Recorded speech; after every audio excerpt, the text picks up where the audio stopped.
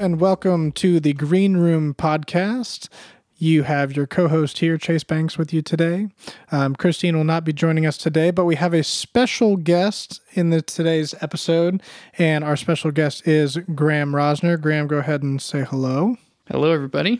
So Graeme is our in-house audio specialist. He's our audio engineer for the Green Vibes project, and we have brought him on to today's episode to get a little nerdy with you guys. We're going to talk tech talk about microphones and what the recording process for all of our Green Vibes tracks have been in the past, and how Graeme got involved with the organization to begin with. So Graeme, do you want to start and just kind of talk about yourself for a minute and just maybe how you and I even first met? Sure thing. So I went to high school in Charlottesville, Virginia, which is where I'm from. And then I went to the University of South Carolina studying French horn and composition. And actually, we first met pretty long before we ever worked together. And that was in the Carolina band. I was a member of the media team. Yeah, do you remember this? Yes. Actually, now Briefly. Very, very briefly. I remember that now, yes. Yes. So we were on the media team together, but we didn't work very closely. And then fast forward to my third year, and we took Music 565, which is a fantastic class run by Jeff Francis, who's an amazing audio engineer. Absolutely. And that's where we both learned pretty much everything that I know about classical recording from him. And then the semester after, Chase reached out to me to see if I would help him record an audition tape. Yeah, that was my World Percussion Group tape. And I had this multi-solo, all set up, all these drums all over the place. Spine by Michael Lorello, for those of you that are familiar with that. Yeah. And I was a complete rookie at the time, but you took a chance on me. And I think what we came up with ended up sounding pretty good. Yeah, it worked out great. And for that, for what it's worth, I actually did get into that ensemble that I auditioned for. So that was pretty cool. It must have been good. Yeah, it must have been great. That's all it was, though. That was the audio. I got there and they said, look, we didn't like anything else. It's just the audio on that one thing sounded so good. You're welcome. Yeah, absolutely.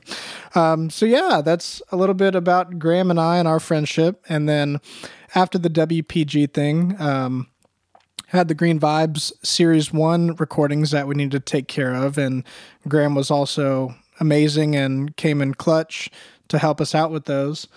So I guess, Graeme, what was that experience like for you? Had you done many sessions of that size before? I had never done a session that size, but it's actually worth mentioning that I was involved with the Green Vibes project before we even knew that I was going to be working with you on that. I was actually the recording engineer on the premiere concert. I just happened to be the person working that day. So I was there at the very first Green Vibes performance, which is kind of crazy. That's true too. That's you bring up a great point. Yeah, I completely forgot about that. So that was pretty neat. And you would have likely been here with us for our Series 2 performance, but that blasted COVID-19 has really done us in, it seems like, but we'll get into that later. So back to the glory days of Series 1. So you were there for the performance. We did that. We had some live playback, some speaking in between all of the pieces that was actually cued by Christine, my wife, and the executive director. So she was doing all kinds of cueing off stage. We had people bringing in and out plants to kind of signify climate change and other environmental effects on the planet and all of us. But let's get back to the tech talk here. So we had 4 pieces. So we had the premiere concert. I went off to Europe for a month, and then I got back, and we actually were fortunate enough to record in the same hall on USC's campus, and that was Johnson Hall. Is that correct? Mm-hmm. Johnson Hall and the Darla-Moore School of Business. That is an absolutely phenomenally beautiful hall, I have to say. I mean, it's gorgeous. Absolutely gorgeous. I feel like not that many people from the School of Music really get over there as much as they should, but that is a phenomenal venue. So, Graeme, I reach out to you and I start talking to you about these pieces. What were your initial thoughts? Because you said you never recorded a session of that size, and the biggest setup, I think, was probably Andrea Vinay's piece titled White Ranger. If Definitely that one.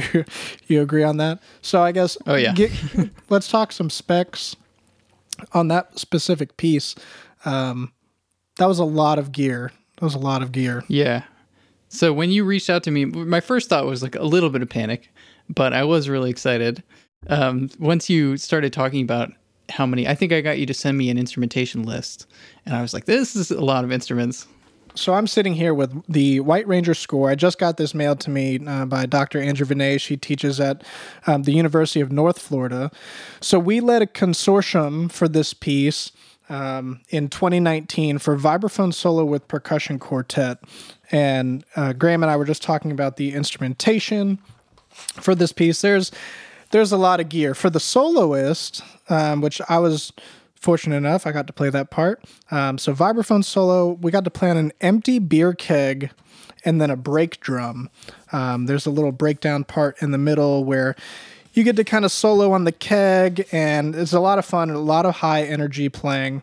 But here, let's look at some of the instrumentation here. So we've got, for percussion one, we've got chimes, some metal cooking pans, metal bowls, some different pitched gongs, a suspended cymbal. Some of the other players have tin cans, glockenspiel, metal trash can, things like that. And as you notice, a lot of things are metallic in nature here in this piece, and that's because we specifically asked Andrea to write this piece using a lot of metallic, a lot of trashy type of sounds, because the Green Vibes Project, of course, commissions pieces not using wood, but trying to use as much recycle-friendly material as possible. So a lot of metallics, obviously things like the vibraphone. But one instrument in particular is featured in every part except the solo part, is called a lagarine. Now, Graeme, had you ever heard of this before? I had not. So a lagarine actually is an instrument that Dr. Vinay created. For those percussionists or musicians out there that have heard of a rhythm crasher before, it has a very similar sound to that. But Dr. Vinay created this instrument specifically for this piece. So what we had to do to make this instrument, went to the hardware store and got these small pieces of sheet metal, probably about a 6 by 10 inch piece of sheet metal, and actually affixed beer bottle caps to the sheet metal to give it this trashy kind of cymbal, kind of metallic, kind of rhythm crasher type of sound. And it was pretty neat. And so I guess, Graeme, do you remember back to Series 1 in that recording session? I don't know, what were your thoughts of the instrument, of the sound of the instrument? And if you remember, did we do anything special with the miking? Maybe not, but... I remember that I thought it would be really important to capture that just because it's such a great splashy kind of sound that gets out of the way really quickly. And I knew we wanted definitely to close mic it. So I close mic'd every one of I didn't close mic every instrument, but I definitely close mic'd every lagarine because that was such an important, or lagarine. Yeah. That was such an important element of that piece. Yeah, it sounded really neat. And going forward for Series 3, I've actually got some of our composers even interested in incorporating that instrument into their pieces as well. So maybe it'll get some traction. Who knows? We'll see. Well, what else about Series 1, specifically Andrea's piece, do you remember that maybe stuck out to you? Well, one issue we ran into was recording in that hall. We had a limited number of inputs, so that caused us to have to be a little bit creative. So I decided pretty quickly that we didn't have enough inputs to close mic every single instrument. So when you say we ran out, like how many were we limited to? I think we had access to about 20, maybe 24, but some of the inputs were kind of broken. So we had to use about 20, I think, and that was our maximum. And we could have used 40, and that would have close mic'd every instrument. Oh yeah. So there were mics all over the place for that piece. But that was a ton of fun to play. That was actually, I think, one of my favorite recording session days personally. Yeah, that was a good one. There was a lot of energy in the room on that day. Yeah, it felt great. We had the percussion quartet backing me up, and they were sounding phenomenal. everyone was really just in the zone that day. And we also had an extra videographer as well. Oh, yeah. So we had Alex there that day as well. So we had, had to have at least 5 cameras set up throughout the percussion setup. And then on top of that, then had Alex freehanding a camera as well, with you in the booth, Christine sitting in the audience trying to help produce as well, and then just laying it down. And that was a lot of fun. This is a really great piece. So any percussionists out there listening, if you want a really fun vibe solo with a backup quartet, that is definitely a great piece to check out. So, well, sweet. Well, let's talk about some of the other Series 1 pieces then. One of the other ones that might be special to talk about is Andrew Patzik's piece, A Castle in the Air. This is one of Andrew's, he calls it his best piece ever. You can quote him on that. But that was a lot of fun. And that was also interesting because Graeme, I don't believe you were there that day. No, yeah, you had to engineer that one yourself, and you did a great job because it sounded really good. Thanks, man. Yeah, that was a lot of fun. That was just Christine and I that day, and luckily I had her there because I would have gone insane otherwise. But yeah, so we tracked the audio and the video in the hall, and then I was able to actually send it over to Graeme, and Graeme, you took care of all the post-processing, and like I said, Graeme's our audio engineer, so pretty much all of the Green Vibes music that you hear has all been engineered directly through his ears, and I think it sounds wonderful. So Graeme, thank you again for all of your work for the project. I mean, it has really been phenomenal, so... Thank you. Yeah. So Patrick's piece was fun. So we had to do that remotely. And here's a fun one. I don't know if you knew this, but I had to slip this in there. I realized that after recording, we did actually miss one measure. And it was one slight variation. So I did have to track that at my apartment at the time. Really? But we slipped that in. I never knew that. See, not even the audio engineer knew. I didn't even notice. Yeah, it sounded great. So there was one sneaky measure in there, but it's perfect in the recording, and it was perfect for every performance, and it always will be. So there you go. There you go. Well, there were 2 other pieces to that session. We had Trappist 1, and then a big floating blue ball. So which one do you think we should start with? Let's talk about Trappist. That was an absolute beast of a recording. Yeah, Trappist 1 was composed by Jesse Strickland. He was up in New York for a little while. He had a choir gig and was composing a lot of music. And now I believe he is back in Alabama.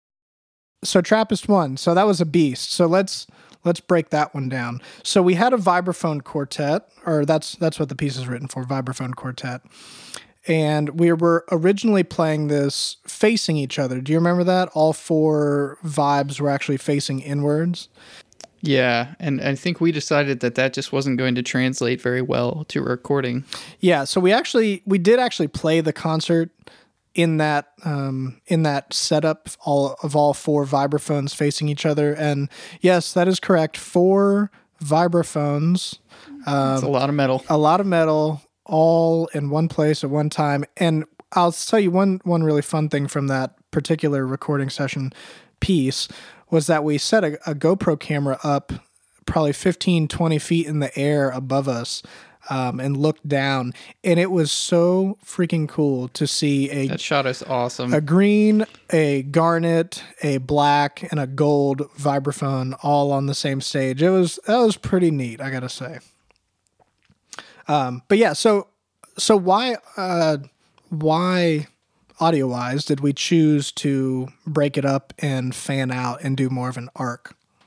Well, generally, I wanted to create some clarity in the stereo image. Mm-hmm. So if we had stacked them up, you would have had, essentially, no matter how you turned it, you would have had 2 vibraphones taking up the same space in the mix. And I thought, as wishy-washy as all the vibraphones were already, not having each one have its own little pocket of space that it could live in would get really confusing really quickly. So that was just a decision we made. And it ended up translating visually quite well. So that was good that it worked out that way. Yeah, I think for audio and video purposes, that was really great. Now, Graeme, you brought up a word, stereo image. So for anyone listening that maybe isn't musically inclined or maybe just haven't heard that term before, can you kind of explain what you mean by stereo image? So a good way to think about stereo image is just to look at the space in front of you. And there's 3 parameters that are helpful for the stereo image. So there's obviously left to right. So you can place an instrument anywhere left to right. But there's actually other dimensions as well. There's also depth, which is created by how much direct sound to diffuse sound. So if somebody was really far away from you, you would mostly hear the reflections of their voice, not their voice itself. Mm-hmm. So that's one way to create space, which is a part of the stereo image. And then there's also frequency. Mm-hmm. And you can think about that as up and down. So a higher frequency sound will be up and a lower frequency sound will be down. And that way you can make sure that things either take up the same space and reinforce each other or live in different spaces and create clarity. So that's what I was thinking about when I decided to spread all the vibraphones out. Mm-hmm. It allows you to create more clarity. Yeah, absolutely. And especially, Graeme, when you have 4 of the same instrument all playing relatively close in the same range of the instrument as well. Definitely. You would obviously get some natural contrast if you had one vibraphone playing maybe in the lower register, another playing in a higher register. But TRAPPIST-1 actually kept all of us fairly close on the range of the instrument. So yeah, it's very mid-register except for the glockenspiel. Sure. Yeah. So by fanning us out like that way, so if you're looking at a stage from left to right, having left, middle, right, 4 vibraphones really help to, like Graeme said, kind of spread out and create some clarity in that recording. Mm-hmm. So the last piece we have to talk about from Series 1 then is A Big Floating Blue Ball. Now, that one, technically challenging for the soloist, is very hard. Yeah. I had a lot of recording time on that one, but that was a really fun piece written by Ryan J. Williams. Ryan normally writes a lot of marching band music, but actually, I guess we all went to school together. Did you know Ryan or Jesse by chance? Yeah, I was in composition studio with both of them. Okay, perfect. Yeah, so we all went to USC together, Jesse, Ryan, Graeme, and I, and that's obviously how we all met and got together there. But Ryan's piece was really cool. So it's vibraphone solo with another backup percussion quartet. And what's really neat, though, is that all the percussion sounds are recycled instruments. So one person was literally playing a Snapple bottle cap and actually popping the cap in and out.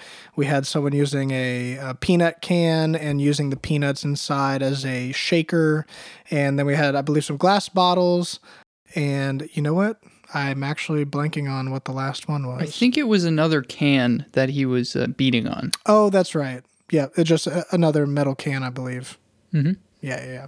So that was pretty neat, and that was, I guess, let's talk about that miking situation. So we had a pair of stereo room mics, which every piece had, right? Mm-hmm. And then for Big Blue Ball, did everybody have a spot on that one? Yep, we spotted everybody, and then we had a stereo spot on the vibes. Just so, because the instruments were junk, essentially, they didn't necessarily project as well as the vibraphone, which is obviously made to project. Right. And so close miking each one of those allowed me to mix them in more and give it a little bit more presence. And I think that the ending effect is pretty cool. Yeah, so I think wrapping all that up, so Series 1, we had a really great recording session. Graeme was really creative with his miking techniques, all the stereo miking of the vibraphones, figuring out how to mic a keg, and just all of his audio wonders. So let's talk about going forward now. So Graeme, for Series 1, you were just doing that pro bono for the project. Mm-hmm. Yeah, I was just a friendly volunteer. A friendly volunteer, absolutely. And then when Series 2 started rolling around, then I reached out to you and asked if you wanted to actually be a staff member and actually be on our staff as our audio engineer. And we were gracious and lucky enough to have you come on aboard. Yeah, I was absolutely thrilled to be a part of it. So with Series 2, that ended up happening during the COVID-19 pandemic, which we are still going through. It is June 30th. And we were supposed to have a premiere concert in mid-March and actually have a Florida tour where we would have gone to a couple universities and done a couple educational shows. And then finally do our recording session, which was supposed to be, I believe, the first week of this month, right? The first week of June? Yeah. Sorry, I forgot what month it was. No, it's all, I mean, haven't we all? I don't know what day it is. You know, if we get up in the morning and put clothes on, that's an accomplishment. So, yeah, we were supposed to have that recording session, and just because of this virus and it's spreading, you know, we've been a little delayed here. But we have recorded one piece so far, and that piece is Ocean Vibes by Taylor Ambrosio Wood. She's a video game composer based in Seattle, and actually was just featured on the Composing for Percussion seminar run by Omar Carmenates. And so that's pretty cool for Taylor. So good opportunity for her there. Congrats. That's neat. That's awesome. Yeah. So Ocean Vibes was pretty neat. So I actually yet again had to do some work on this one. But Graeme, of course, comes in clutch and saves the day at the very, very end. So for this piece, Graeme, talk about your advice for me going forward with this. So it's a vibraphone solo with backing track, and we had to record the audio in a separate location because we were filming on a beach. Yeah. So I think you had to use just a room in your house. Mm-hmm. Because we didn't have a great sounding space. Mm-hmm. We ended up just close miking the vibraphone. Yep. With a similar technique that we used to Series 1, which you can see how we do that in that video. Mm-hmm. But this time with two large diaphragm condensers, yep. Which ended up, I think, giving a pretty good sound. It's difficult to capture an instrument like the vibraphone. It lives in the room so much. But I think it ended up sounding pretty good with some artificial reverb on there. Yeah, absolutely. So with Graeme's help, got that stereo pair set up onto the vibraphone. And then the really crazy process of this was then filming on the beach. This was filmed at the historic St. Mark's Lighthouse in Florida. And we got the vibraphone out there and set up cameras. And essentially what I had to do for that, because I was playing the vibraphone solo, I actually had my phone in my pocket with a set of headphones and actually had pre-done click tracks for various sections of the piece, and would actually have to hit play, throw my phone in my pocket, grab my mallets, and start playing and run down the piece or run specific chunks if I needed to. Get it all edited together, send it over to Graeme for mastering, and then go back and sync up and match up match up the audio to the camera feed. Sorry about that. And but that was a really, really fun educational process for me, especially. And with Graeme's help, I think all of that was possible. So. Yeah, the footage ended up looking really gorgeous. That location's awesome. Thanks. And for the video, here's a fun fact, there were actually a lot of flies out on the beach that day. And I don't go out to the beach too much. And especially a beach like that is at St. Mark's. And so we get out there, get the vibraphone set up. It's pretty hot, and we realize that not only were there flies all around the beach, there are also sand fleas. So it's trying to play through the solo, hit the button on my phone, all these things while your legs are getting eaten up. But the fun fact I was going to say with the flies, I was actually able to digitally remove I'd say about 85% of the flies from the actual video. That's crazy. Through some new plugins I was able to get a hold of. So that was neat. So go check out that video, listen to Graeme's great audio work, and see if you can't find maybe some of the flies I missed or something like that. And I didn't notice any of them, so good work on that. I know there are two. There are two left, and at the end it was like, it's just not worth it. So there are two flies. Go find them and give me the timestamp or something. We'll have to send out some Green Vibe swag for anyone that really has that much time on their hands. Maybe I should find them. There you go. Graham's like, you guys don't pay me, please give me anything. A t-shirt, help. Yes, t-shirt. There you go. No, that piece was super fun to work on. That's such a different sound that I'm used to for like vibraphone music. It's basically like a pop kind of dance EDM sort of thing, and it's beautifully produced by Taylor. It just sounds really nice. So Graeme, talking about that, so we recorded all of the vibraphone solo audio. Now there's a whole backing track that goes along with the piece too, and this was just like Andrew Patzik's piece, A Castle in the Air, that we talked about earlier. Both of these pieces had a backing track. So like, what is your process for adding that in post-production? Well, they were slightly different processes because for Andrew's piece, I actually kind of created the backing track. Patzik actually requests that the performer find a soundscape that they would like to play the piece to. So normally when you have a piece with a backing track, the composer sends you a completed product, kind of like Taylor did for her piece, Ocean Vibes. They'll send you the backing track, and then you essentially are able to hit play at the beginning and then play with it. For Patrick's piece, it was different, and Graeme, you were just explaining how you kind of built that track. So talk about that. Yeah, so I ended up using a few different ambient patches. So the main one was basically just insect noises and frog noises, but I felt that one on its own was a little bit too distracting. So I ended up mixing it in with just wind noises and tree noises. And those things combined actually made a really organic sounding sort of nature backing track, in my opinion. Yeah. And so that's just neat. You know, we're talking about green vibes and commissioning eco-friendly music, playing on eco-friendly instruments as much as we can. And even now, Graeme, this is even kind of creating, you know, we created the Lagarine, we're creating all these new things. And Graeme, you're even a part of that process, literally creating audio that we, you know, we'll sit there and simultaneously perform with. Yeah. So that's pretty neat from that aspect of being a part of that process. So then talk about Taylor's piece. You weren't creating that track, but you still had to balance and blend and...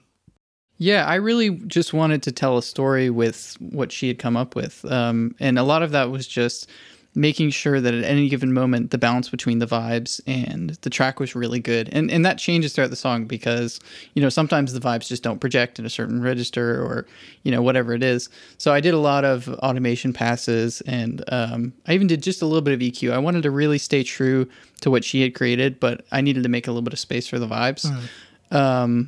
And I also tried to automate in ways that would really give impact to the big moments. And that was automating the vibes and automating the track, just so that everything kind of came together at the same time. Nice. And just, you know, another one of those moments, Graeme, talk about automation real quick.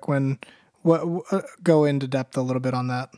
So automation is just when you take any sort of parameter, and it's most commonly the fader. So you're just controlling the level, and you make it so that every time you play through a section, the fader automatically moves based on automation that you've created. Mm-hmm. And what that allows you to do is, instead of just having a static mix where at certain moments maybe something's too loud and something's too soft, you get to control that. And then instead of having to live mix it every time, you just make it so that the mix is correct every time. Absolutely. Yeah, that's phenomenal. Super, super cool. So there's a lot more that goes into recording our pieces and all of our production quality than simply setting up a pair of mics, hitting go, and matching up the audio and video. There's a lot more that's done in post. And let's take this moment to go ahead, and here's our shameless plug. So Graeme and I, obviously our friendship has grown over the years, and we have recently decided to actually go into business together. So the shameless plug is we've recently started our own production company called Greenhouse Productions. And we're super excited. Graeme is going to be our full-time audio engineer, and I'll be our full-time video engineer, videographer. And we are open for business. So we will do remote recording for pretty much anyone throughout the U.S. If we need to go abroad, I guess we could. Haven't talked about that. I'd love to. Yeah, that'd be great. Hey, Tim and Jason, World Percussion Group, hit me up. Yeah, so that's our new production company that we just started. We're super excited. And Graeme, why don't you talk about some of the projects we've recently completed? Yeah, so our first big project has been for Andy Harnsberger, marimba virtuoso, well known in the percussion community, and we did 4 pieces for him back in January, and it was this huge percussion ensemble session. It was really fantastic. Yeah, absolutely. So Dr. Harnsberger had 4 pieces premiered at PASIC this past year. He had those 4 pieces commissioned, and him and a group of amazing musicians, Dr. Scott Herring, Dr. Caitlin Jones, and Dr. Bailey Seabury, all the doctors now, were in this quartet. And Dr. Harnsberger was the marimba soloist on all 4 pieces with his wonderful backup band, and they killed it. So I think, give us some statistics, Graeme. Do you know what the current play count was for some of those? Well, Unbreakable, which is the piece by Andy himself, which is just an amazing piece, that has actually hit, I believe it just hit 80,000 views, which is crazy. And then a few of the others are in the 20,000, and then some are in the 6,000-7,000 range. So it's really amazing to get that much exposure. Yeah, and Dr. Harnsberger has a really touching story that goes along with why he wrote Unbreakable, and he posted about that the other week on social media. But just some personal journeys that he's been on and some things that he's had to overcome. Really powerful. But yeah, Unbreakable is an incredible piece. Go check that out on YouTube right now on Andy Harnsberger's YouTube channel. You could probably likely find a link on Facebook as well if you're searching around. The video is also on our website, greenhouseproductions.com, and that is Greenhouse, Haus, the German spelling, so Greenhouse. If you want to say it that way, you can, but Greenhouse Productions. Well, Graeme, I think that's been wonderful. Thanks for being on the podcast today and just kind of talking some tech talk about some of our recording sessions that we've done in the past. So thanks for being on. Sure thing. Thanks for having me. And that was the second episode of the Green Room podcast. Thanks again, Graeme, for being on the podcast today. And check in for future episodes. There'll be a new episode every month. This is just our laid-back podcast there where we will talk about all things green vibes and how to stay eco-friendly in your musical and your own personal lives. Take care.